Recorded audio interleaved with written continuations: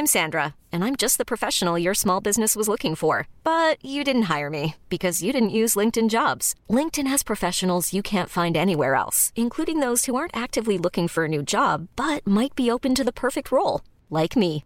In a given month, over 70% of LinkedIn users don't visit other leading job sites. So if you're not looking on LinkedIn, you'll miss out on great candidates like Sandra. Start hiring professionals like a professional. Post your free job on linkedin.com/achieve today. Many of us have those stubborn pounds that seem impossible to lose, no matter how good we eat or how hard we work out. My solution is PlushCare. PlushCare is a leading telehealth provider with doctors who are there for you day and night to partner with you in your weight loss journey. They can prescribe FDA-approved weight loss medications like Wegovy and Zepbound for those who qualify. Plus, they accept most insurance plans. To get started, visit plushcare.com/weightloss. That's plushcare.com/weightloss.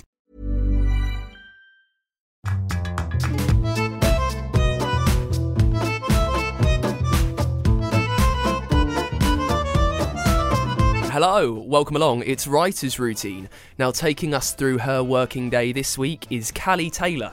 She's just published her 6th book. It's called Sleep. She's a Sunday Times bestseller, writing both psychological thrillers, crimes, YA novels as well.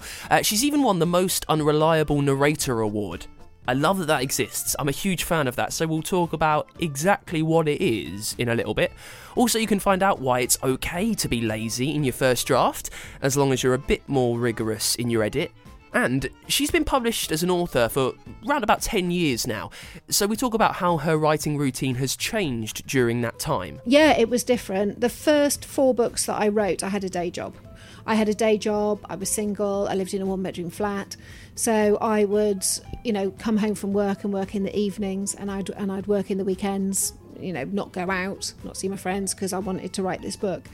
It couldn't be more different now. And then I could use my night owl tendencies, and on the weekend I might often start at like 8 o'clock at night and write till 3 or 4 in the morning. So stick around, that's all on the way in this week's Writer's Routine.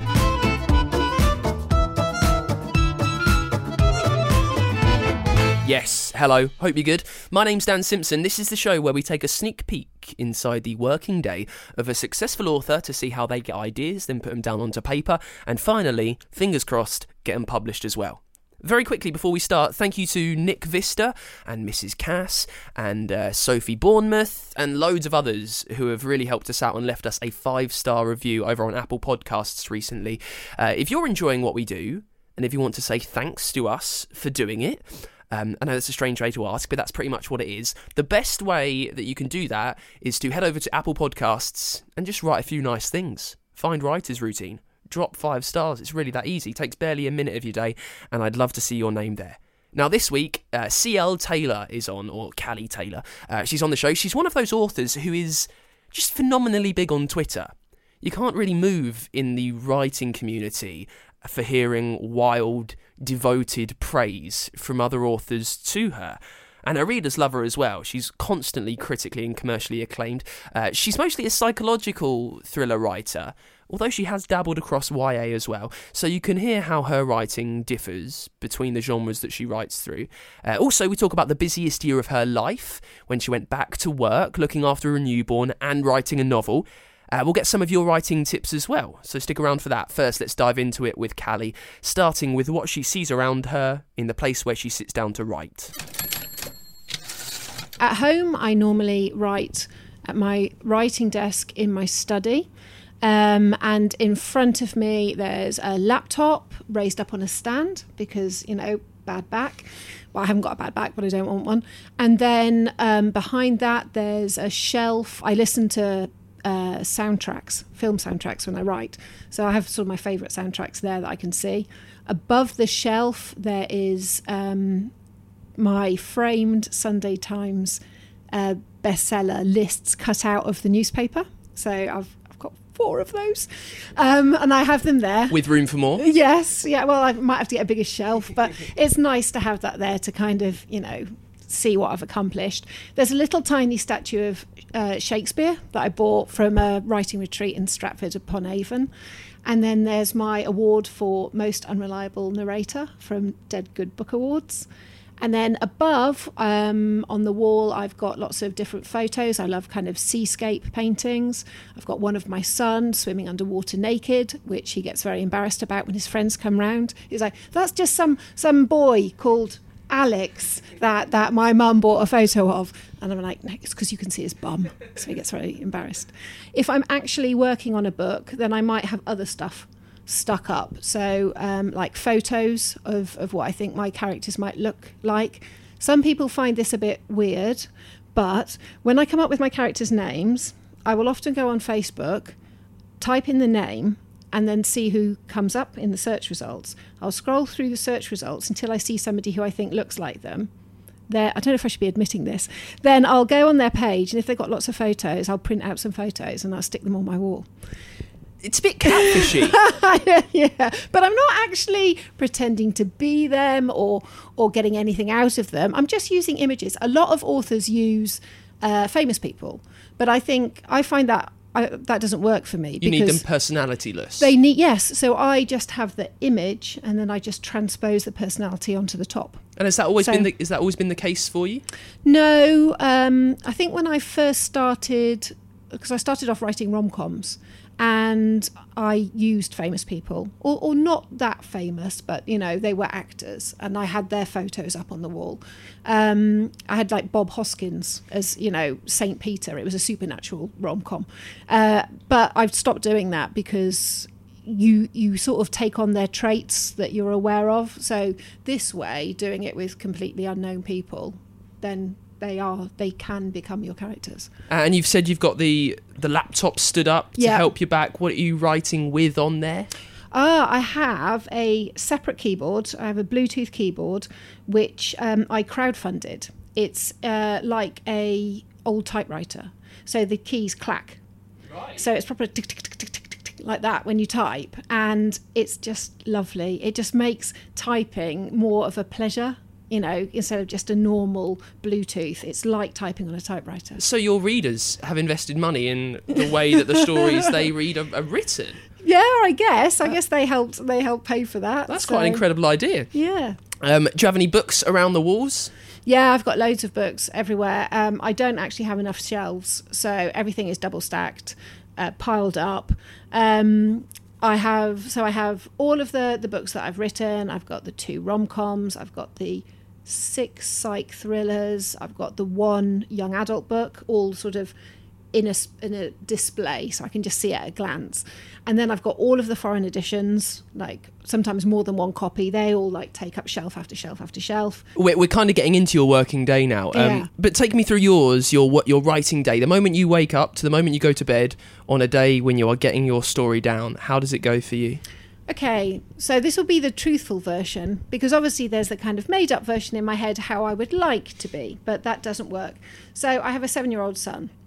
So typically my day starts at 7 o'clock when he comes and wakes me up, do the breakfast, do the school run. So I've dropped him off by about 9 o'clock. I've kind of left the school and I'm walking home. If it's on a Wednesday or a Friday, I'll have the dog with me, and so then I'll do a dog walk. The other days of the week, the dog goes to a dog walker who takes her to a field, just to give me like longer to write, because walking the dog takes an hour out of the day. And basically I have between 9 and 3, because I have to pick my son up from school at 3:15. So my day is all constrained into that time. So I'll come back from the dog walk at maybe 10 o'clock, and then I can't just sit down and start writing then. I need to watch a bit of telly and unwind, because I'm a complete introvert and my partner and my son are extroverts, and they're very noisy extroverts. So, after the morning routine and everything, even the dog's an extrovert. I just need to just chill for a bit. So I just watch something on telly that I've recorded, whatever, have about an hour, have my breakfast, late breakfast. And then I'm like, right, okay, 11 o'clock, ready to go. So 11 o'clock, I will go to my desk.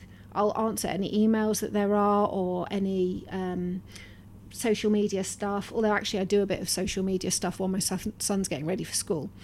And then I'll pretty much write from 11 until 3. I'll normally quickly grab lunch and eat it at my desk. So I'll write in about a 3 or 4 hour window, and then I'll go and pick my son up, and then then I have to make him tea, then my partner comes home, and then do the bedtime routine.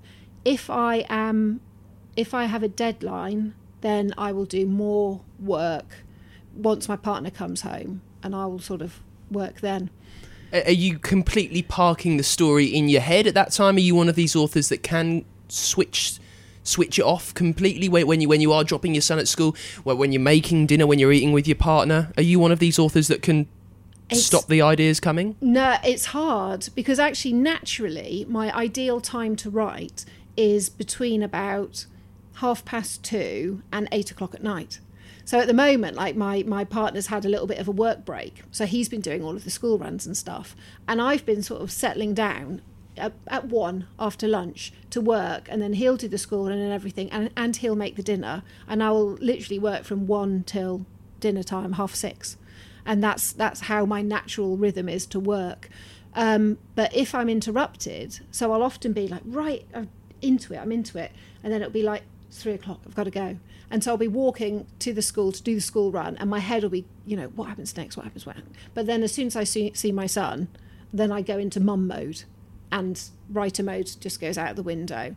And then sort of writer mode, sort of I dip in and out depending on how quiet it is. I can't think about my book if people are asking me for, glasses of water or what's for dinner, or even if the dog's being a bit hyper and wanting attention, I can't.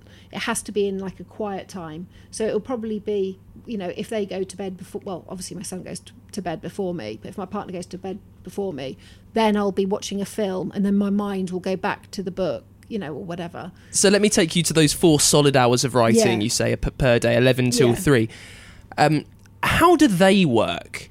How do you write in bursts? How are you organising your time? How many words are you getting done? Talk me through those 4 hours if you can. I set myself word limits. So, for example, next year I need to write my next psych thriller, and it needs to be delivered in mid-June, beginning of June maybe. So my plan is January I will be plotting. So I'm going to have a big whiteboard, going to, portion it off into 4 acts and make that into 8 scenes, and I'll plot it all out and everything. And once I'm ready with that and my some sort of pivotal scenes and chapters and characters and stuff, I will work out, okay, Monday to Friday, between beginning of February to beginning of June, average first draft maybe 90,000 words, divide that by the number of days, and so I'll go, okay, I need to write, let's call it 1,500 words a day. So that is what motivates me. So when I sit down, I'm like, I need to write 1,500 words. So, and I will sit there until that is done. So whether that's done in bursts or, I'm just going to check Twitter, because you're kind of having a thinking time, but you're sort of easily distracted. And then I go back to it. And I will try and hit that word count. If I miss a day because I've got to do some promotion or something, then I recalculate how many days I've got left and how many words that I need. So I've never missed a deadline yet. I'm quite organised like that. Say it is 1,500 words. Is it any 1,500 words? Is it your best 1,500 words? It's somewhere in between. I think I'm not. I think if you get too caught up in the right words, you will write at a snail's pace and you will never move forward. So I try and, I can't completely switch off. Some writers can just completely switch off and just go dialogue, and they miss out the description because, it's faster to write that way, and then they put the description in later. I will write dialogue and description and everything that is needed in the scene, but later on in the process I'll come back to it again and I'll rewrite, maybe during the line edit stage I'll read through what I've got, I'll read it aloud, then I'll tweak the language and the prose. And so I try and make it decent, but without spending hours. I think when you're writing a first draft, it's quite easy to be lazy. So you'll often use the same words a lot. So I might have quite a lot of glancing. He glances, she glances, and actually you can look on it later and go, you don't need all that glancing. You can just have them just talking to that character, or, just, I use just quite a lot, and I have to go through and take out all of the justs and stuff. But when I'm at first draft stage, I'm not thinking about my little peculiar tics and stuff. I will sort that out later. But. And is there any, aside from the film soundtracks that you like to write to, is there anything else that helps the ideas come out? Is there anything that any little intricacies maybe that help you on your working day? A particular type of coffee, something like that? Well, I've kind of got into a bit of a habit of burning a candle. I've got these NEOM energizing candles. And I don't know if it's just, placebo effect. So the burning, the smoke is meant to re-energise you? That's a whole scent thing, like the aromatherapy thing. So I think it's got lemon in it or something. Okay. And actually that does help. I've got a friend, I did a psychology degree, who did his dissertation on smells and memory recall or something. I can't remember. Well, I think they're right next to each other in the brain. Yeah. The parts. I remember that. So sometimes I burn this candle, and I don't know, maybe it sharpens my brain up a bit. I don't know. I also can't have cold feet, so I must always have slippers or, I had some ski socks for a long time and I had no slippers, and I would just wear my ski socks to make sure that my feet were warm. What else? Yeah, definitely the music. And if the music is not working, then I have to swap the music. I love the soundtrack to In Time, which is a sci-fi film. Justin Timberlake. With Justin Timberlake. And I don't write sci-fi, but there's something about the urgency in that film, because obviously they had like the clocks counting down and stuff, that when I'm writing a psych thriller, there are those scenes where it's like, and you just need that kind of building you up. But then equally recently I've been writing my second YA thriller, and there was a kind of romantic moment between two of the teens. And so I played something different, something with like a more mellow, but again, it was classical music, instrumental, can't have any lyrics, but it's the mood. The mood has to be right for the piece of writing. And if I'm going slowly, it's probably because the piece of music's not right. And then do you use the piece of music to then change how you're writing? If you think, right, you know what, I'm getting nowhere near my 1500s, I need to speed this up. Yeah, I have done that. I've done that. If I thought, oh gosh, this is going a bit slowly, I thought, right. And it's always In Time that I come back to. I try and have a different soundtrack for each book. So the one I'm writing now, the young adult thriller, it's I've been using Let Me In, the vampire film, and that's been great. But there were times when I was like, I need to ramp it up. So I go back to In Time and play that again. And I don't know, maybe it's just got like some sort of Pavlov dog response in my brain where it's like, this music makes you write fast. Do you remember the first novel that you wrote that was published?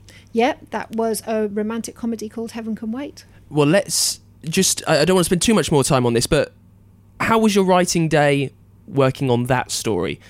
How much different was it to how you work today? Yeah, it was different. The first 4 books that I wrote, I had a day job. So when I wrote Heaven Can Wait, which was published in 2009, so I've nearly been a published author for nearly 10 years now, I had a day job, I was single, I lived in a 1-bedroom flat. So I would, come home from work and work in the evenings, and I'd work in the weekends, not go out, not see my friends, because I wanted to write this book. It couldn't be more different now. And then I could use my night owl tendencies, and on the weekends I might often start at like 8 o'clock at night and write till 3 or 4 in the morning. And I do that sometimes when I go to writing retreats. I'll have dinner and then I'll sort of write until the early hours, and I love the stillness. I love it when it gets dark. At the moment is my favourite time of year to write, because as soon as it gets dark in my study, like 4:30, I feel like I can concentrate better. It's just, I don't know, I like it to be really dark. Talk to me about that moment then, that tipping point. If you said for the first 5 or so novels you were working and writing, when you've become successful enough to do this as a full-time day job, how was that? Suddenly 5 days a week, whatever you want. How did you at all formulate your schedule to kind of make that work? I wouldn't know where to start. Yeah, well, so the first 2 rom-coms, I had a day job, and then when I was on maternity leave with my son is when I wrote The Accident, which was my first psych thriller. So, yes, I wasn't at work, but, anybody who's had maternity leave knows it's actually harder than being at work.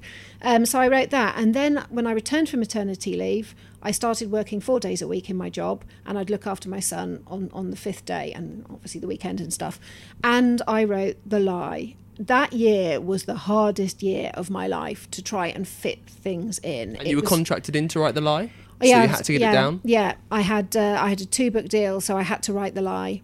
And it was so hard, but I was lucky that because The Accident and The Lie sold so well, The Lie in particular did very, very well. It sold like 1/3 ebooks.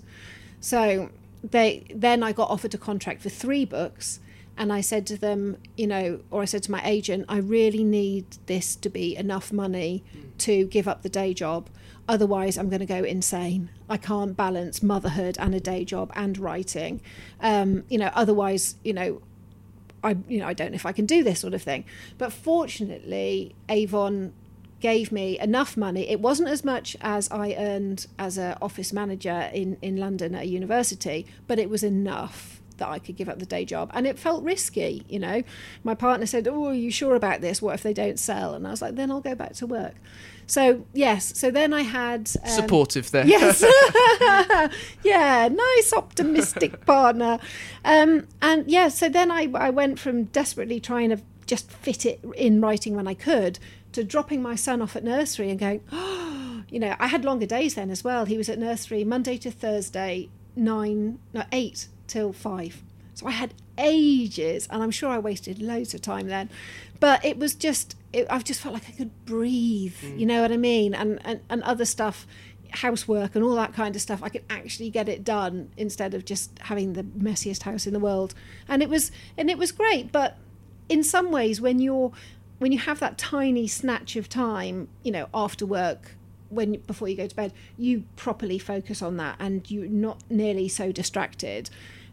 When you've got the whole day, you're like, oh, maybe I'll just go on Twitter for 5 minutes, 10 minutes, half an hour. What was I doing on the internet? You have to. That's why I think that I do the word count thing, because without that, I don't have any kind of discipline to my day, or any sort of. I need that kind of whip crack sort of in my head. So because I thought I would spend my day at the cinema or going to the museum, refilling my creative well, as they call it. I haven't done that once. I'm Sandra, and I'm just the professional your small business was looking for. But you didn't hire me because you didn't use LinkedIn Jobs. LinkedIn has professionals you can't find anywhere else, including those who aren't actively looking for a new job, but might be open to the perfect role, like me. In a given month, over 70% of LinkedIn users don't visit other leading job sites. So if you're not looking on LinkedIn, you'll miss out on great candidates like Sandra. Start hiring professionals like a professional. Post your free job on linkedin.com/achieve today.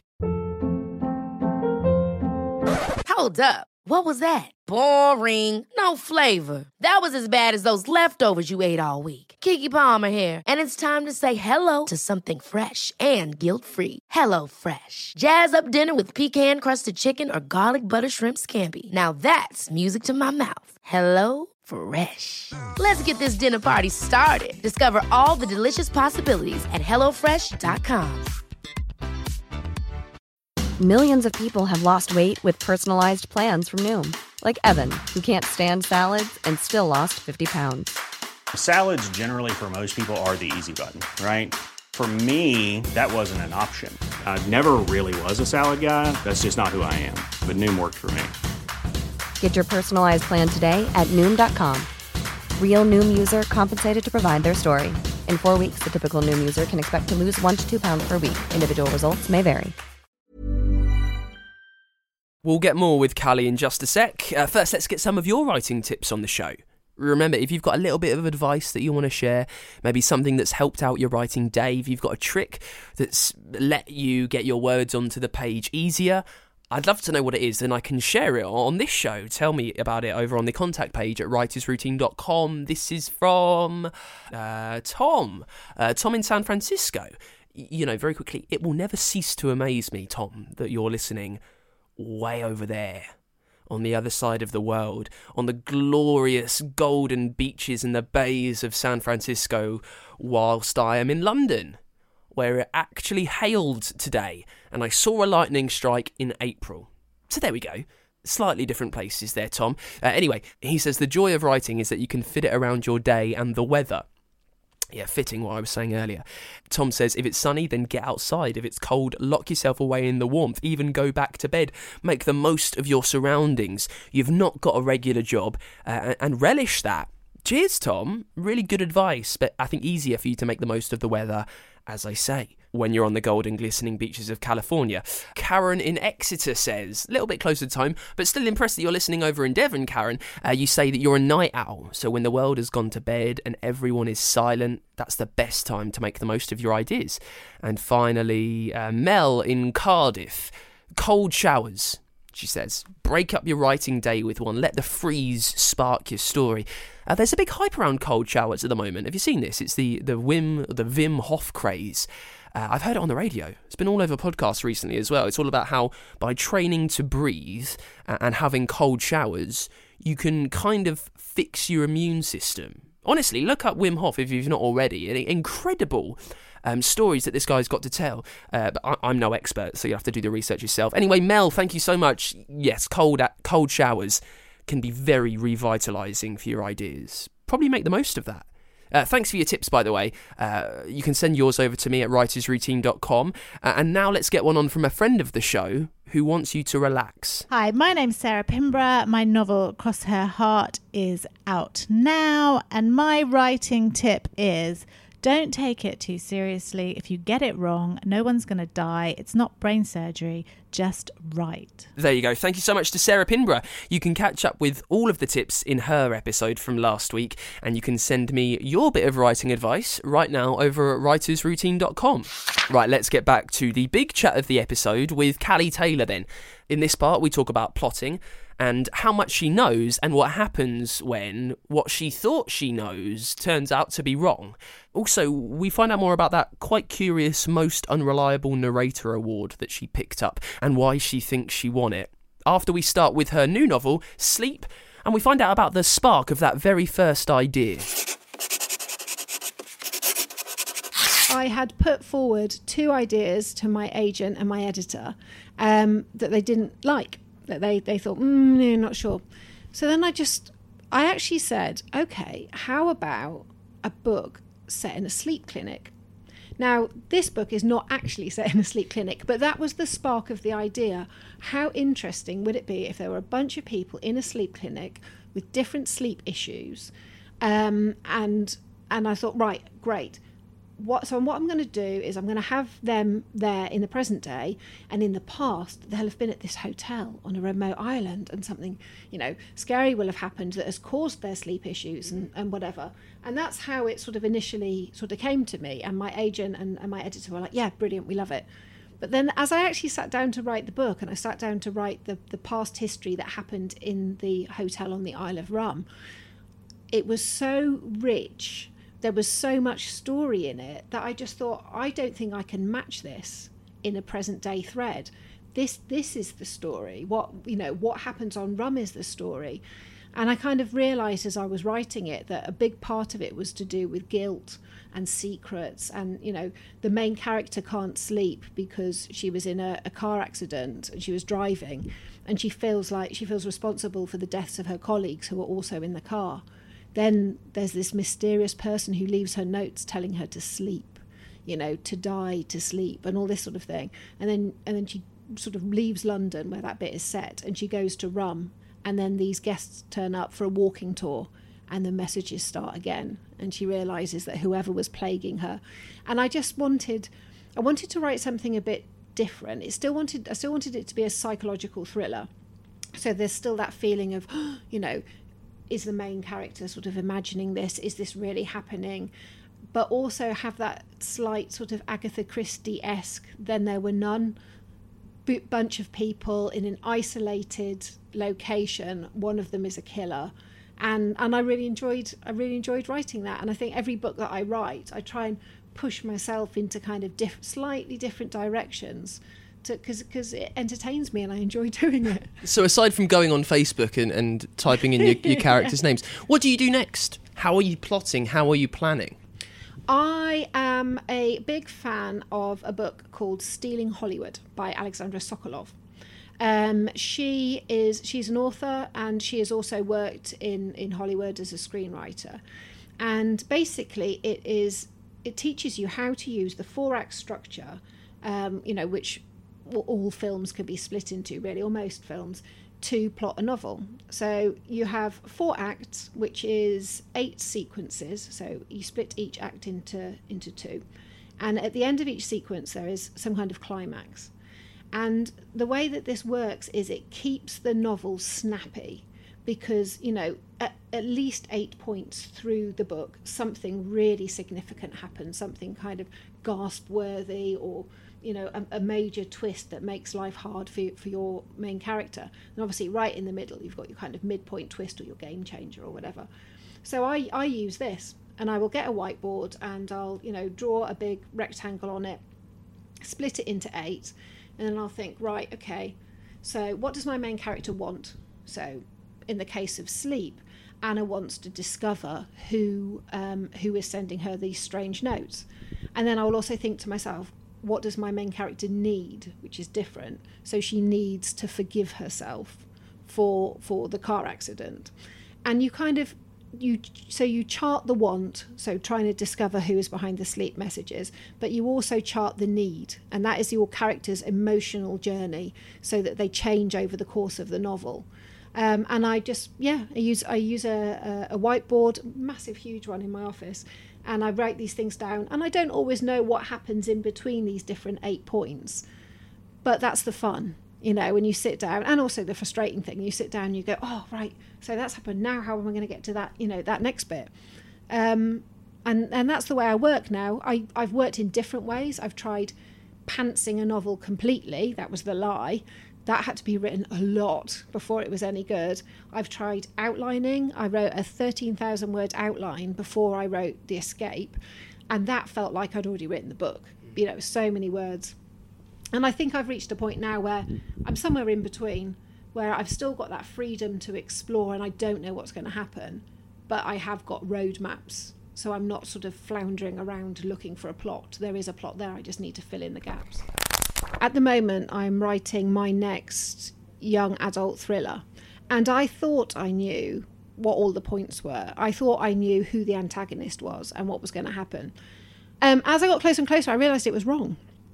And I thought, now I have got to know the characters, that doesn't work anymore. That character wouldn't do that, or it just doesn't fit. So then I had to stop, and I was like, okay, I need a new ending. I need a new bad guy. How is this going to end?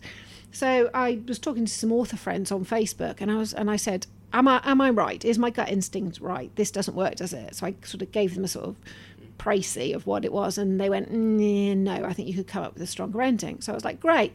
And then they suggested things, and I was like, no. So never mind, don't worry, I'll think about it. And so I went to bed about 1 o'clock in the morning, and I was just lying there, and then about sort of 45 minutes later I sat upright, and I was like, oh, I've got it.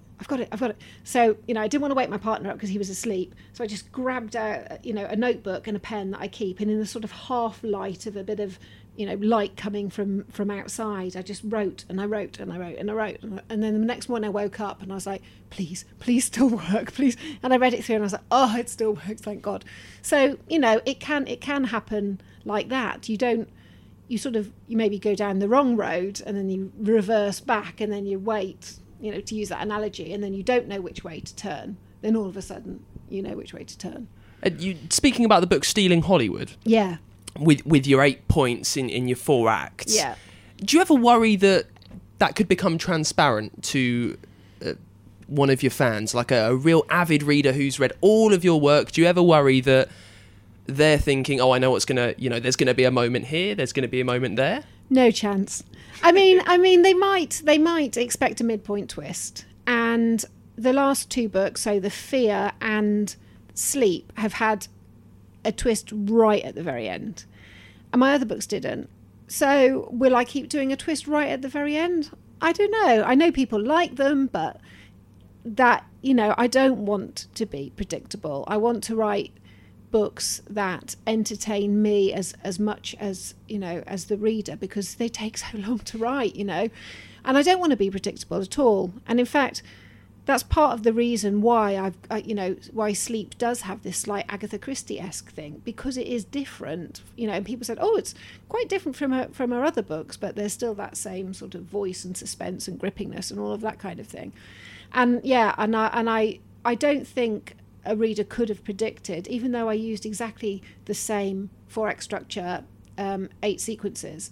It's a very different book and very unpredictable, because people have said, oh, I didn't think it was this person, or oh, I thought it was that person, but I didn't know why, and I couldn't. So because you can use this structure with sci-fi, with horror, with rom-coms, with anything, yes, I think you can watch, and Alexandra says it in the book, you can almost time some films. You get to this point in the film and then boom, there's your cute meet, or boom, there's your reversal, or whatever it is.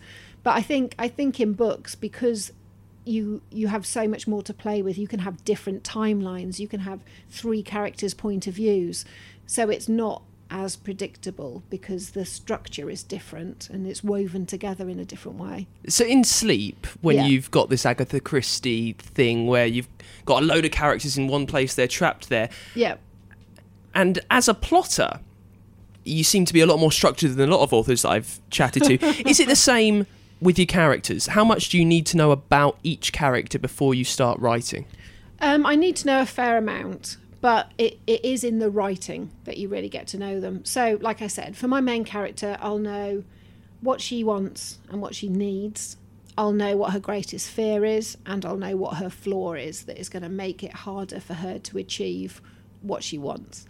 So I'll definitely know that about her. And then the antagonist will have the opposite. So that's the best way to have conflict. If your antagonist's want or goal is the direct opposite, so, your main character wants to escape with her life, the antagonist wants her to stay there and die.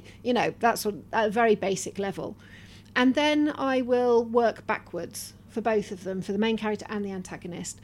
So I'll think, why are they the way that they are? What happened in the past? Why have they got this flaw or this fear or this want or, whatever?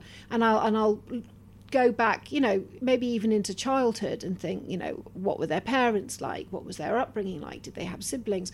And I'll look for the thing that made them the person that they are, because there's always something. And, it's the same as regular people.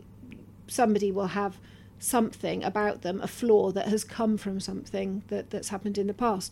So that's where I'll start with those 2 characters, because those are the most important if I have an obvious antagonist. And then the other characters, less so, but I'm not the sort of person to do a questionnaire and ask favourite colours and, all of that kind of stuff, which I think is absolutely redundant. And I think you get to know the characters as you write them. So often, like the book that I'm writing now, I'm going to have to go back to the beginning and tweak the first few chapters, because I've got to know the main character now, and some of the things she's saying at the beginning are not her anymore, because that was just me getting to know her. So it's a combination of preparing and then writing it and get to know them. Right at the start, when you were talking about your working space, you mentioned you've got your award there. Yeah. Most Unreliable Narrator. Yeah. I'm very excited that that's an award, It's very hard to talk about this because the point of an unreliable narrator is the twist. Yeah. Tell me about the moment in the writing of that story that you realised that your narrator was going to be unreliable, and then how did you tease that and make it so shocking? What won you the award of the best unreliable narrator? Yeah, well, I've got to say the Dead Good Reader Awards have the best titles. They change it every year, so there's always different awards. Best cozy town mystery, or best shock ending, or whatever it is. So there's always different awards every year, and that year one of them was Unreliable Narrator. So my very nice readers, it's reader nominated. So my readers nominated me for it. They also nominated The Escape for most recommended read, but it didn't win that one, but it won Unreliable Narrator. I I think the thing is, you know, the main character in The Escape has agoraphobia. And I think as a result, because the sort of backstory with her is that she had previously lost a pregnancy quite late on in the pregnancy. So when she had her daughter, she was uber protective over her because, you know, she had suffered a loss once.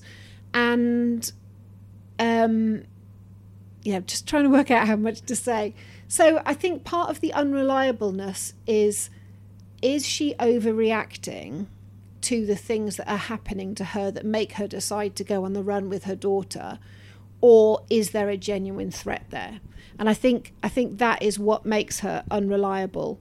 Was it a surprise to you that she was unreliable, or was that the deal the whole way through?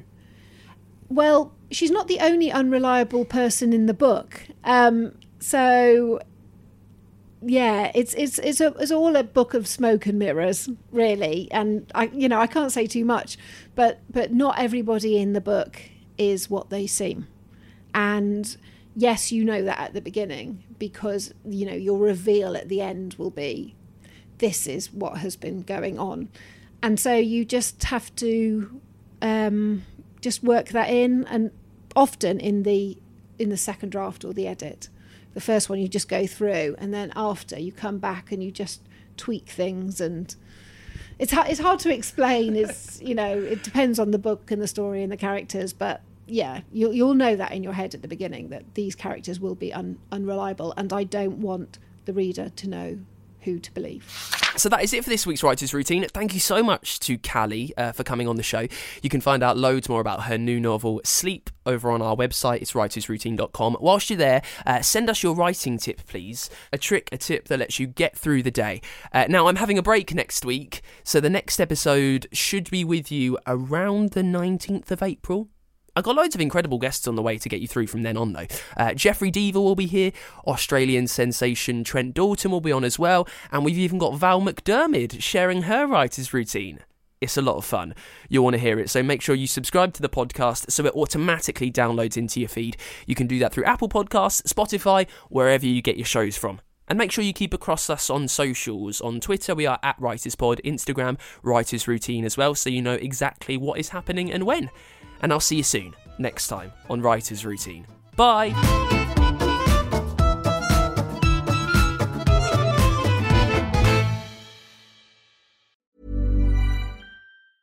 Step onto the legendary clay courts of Roland Garros, where the world's best players battle it out at the French Open for a chance to win a Grand Slam title. Tennis Channel Plus is your place to watch. Stream every court from your phone or smart TV live in HD. See the action unfold as legends fight for glory and new rivalries emerge. Daily live coverage begins Monday, May 20th, with match replays on demand so you never miss a moment. From the first serve to the final point, Roland Garros promises unforgettable moments and new chapters in tennis history.